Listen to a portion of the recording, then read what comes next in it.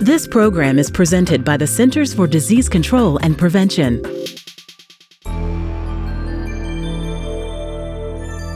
I'm talking today with Dr. Robert Webster about his original, scientifically relevant stained glass window. Dr. Webster is an Emeritus member of the Department of Infectious Diseases at St. Jude Children's Research Hospital. Welcome, Dr. Webster. Good afternoon. I am delighted to be here. Well, we're delighted to have you. So let's start with the term One Health. What does it mean? One Health is actually a very ancient concept where you cannot separate diseases in animals from diseases in humans. They are completely inseparable. But having said that, in the field of influenza and in many diseases, there's been reluctance to accept this concept of continuation of diseases from animals to humans.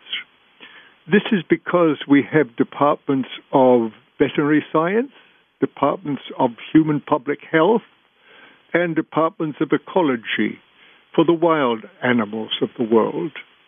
And with influenza, it's been extremely interesting over the years. First, on the reluctance of the veterinarians and the humans to sort of get together on this concept.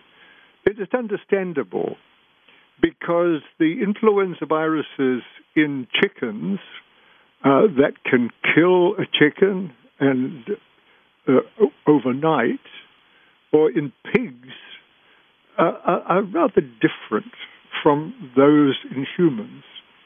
So there was always some reluctance to accept the idea. But it was in 1955 that Werner Schaefer in Germany showed that the influenza viruses that killed chickens and in humans were molecularly identical. And so they were all influenza viruses. So then, over the years, we have built up the acceptance of influenza. So where do the influenza viruses that cause pandemics in humans come from?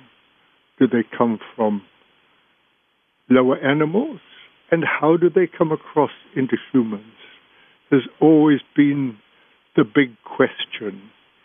And when we resolved the reservoirs of influenza in the aquatic birds of the world, the wild ducks and the wild free-flying aquatic birds, there was somewhat skepticism that these viruses in wild birds that were non-pathogenic, completely non-pathogenic, could possibly be the origin of the influenza viruses that later killed chickens or eventually transferred to humans and become pandemic strains. But then the World Health Organization played a major role in bringing these different areas together. The veterinary arms and the human arms came together probably through through WHO to bring these fields together. But it really wasn't until the bird flu incident occurred in Hong Kong that there was acceptance of the fact that influenza viruses in the chickens could spread to humans and not only cause disease, but kill humans. And so, and this was rather recent, in 1997 that occurred.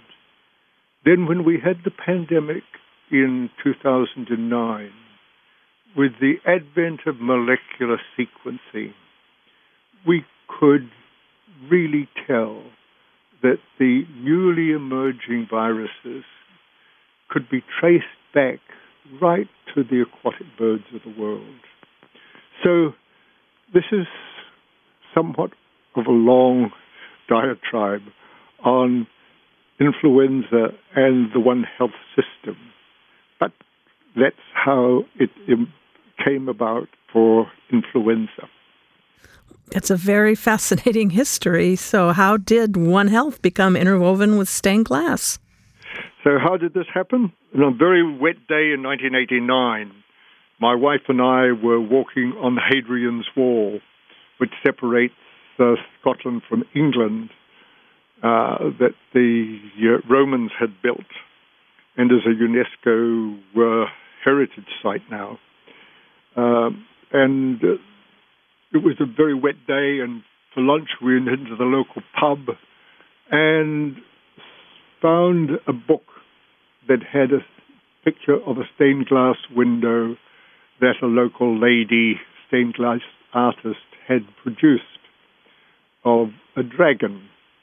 And so we looked her up, found that Jenny Hammond lived in the hills nearby, and decided to drive to her home and discuss the possibility of making a stained glass window to depict the One Health concept of influenza, showing how the viruses developed from the aquatic birds of the world, spread through the pig to the human. And she agreed in principle to doing this, but she had no idea of influenza. She was a country lady who did art pieces that had no background in science. So we sent her some reviews of influenza and some electron micrographs of influenza, and she sent back some pencil sketchings. This was really in the days before easy internet and so on. And so over the course of the next year, we came to the agreement that the stained glass window outline should, as you see it now, should depict this natural history of influenza. Well, for listeners who may not be looking at an image of it, can you describe it? The stained glass window is 21 inches wide and 56 inches tall, and occupies a space beside our entryway into our home. We had recently moved into this house and had this wonderful open space to fill, and both my wife and myself were really into stained glass windows, and decided that that would be the place to have this stained glass window displayed. So there's a bird and a pig, and what else in the stained glass itself? The stained glass window contains, the top section contains the aquatic bird, which is a mallard duck, and together with a pig and a human, and these animals are interconnected with the cane strips, the lead strips that connect the pieces of the stained glass. So these interconnect these animals, and they also connect to a globe at the top corner depicting the global nature of influenza in the world. And then we have the animals, and below the bottom section of the window displays the molecular concepts of influenza. There's brilliant red through the top section, indicating the high fever that occurs with influenza. And in the bottom section is the influenza virus itself, with 8 segments of RNA, and occasionally there are combinations of 2 different influenza virus particles of reassortance, showing how influenza viruses reassort and generate recombinant or reassortant viruses that can spread between the different hosts. So that briefly is the nature of the window. That's quite an achievement for an artist with no scientific background. Does the piece have a title? The title of the piece is The Natural History of Influenza Viruses, and which seems logical. Yes, indeed. I understand that getting the piece back to the U.S. was quite a challenge. Yes, getting a stained glass window from the very north of England back to Memphis, Tennessee was no simple matter. The question was how to transport it to the airport. How could we carry it? Could we carry it as personal baggage, or should we have it air freighted? And after lots of discussion, we decided, well, we would go and pick it up and carry it as personal baggage.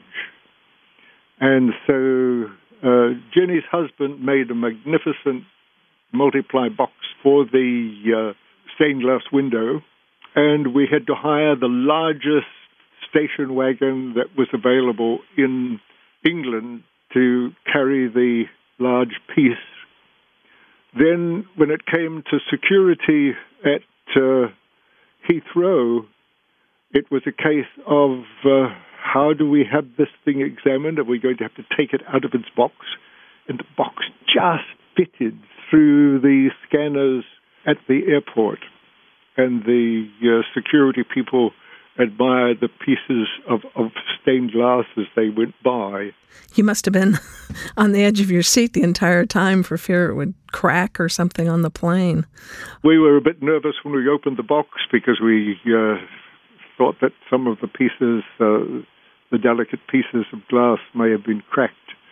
There was one tiny, tiny crack in one segment, and you would never see it. Oh, well, yes, I can't imagine getting that through security, frankly.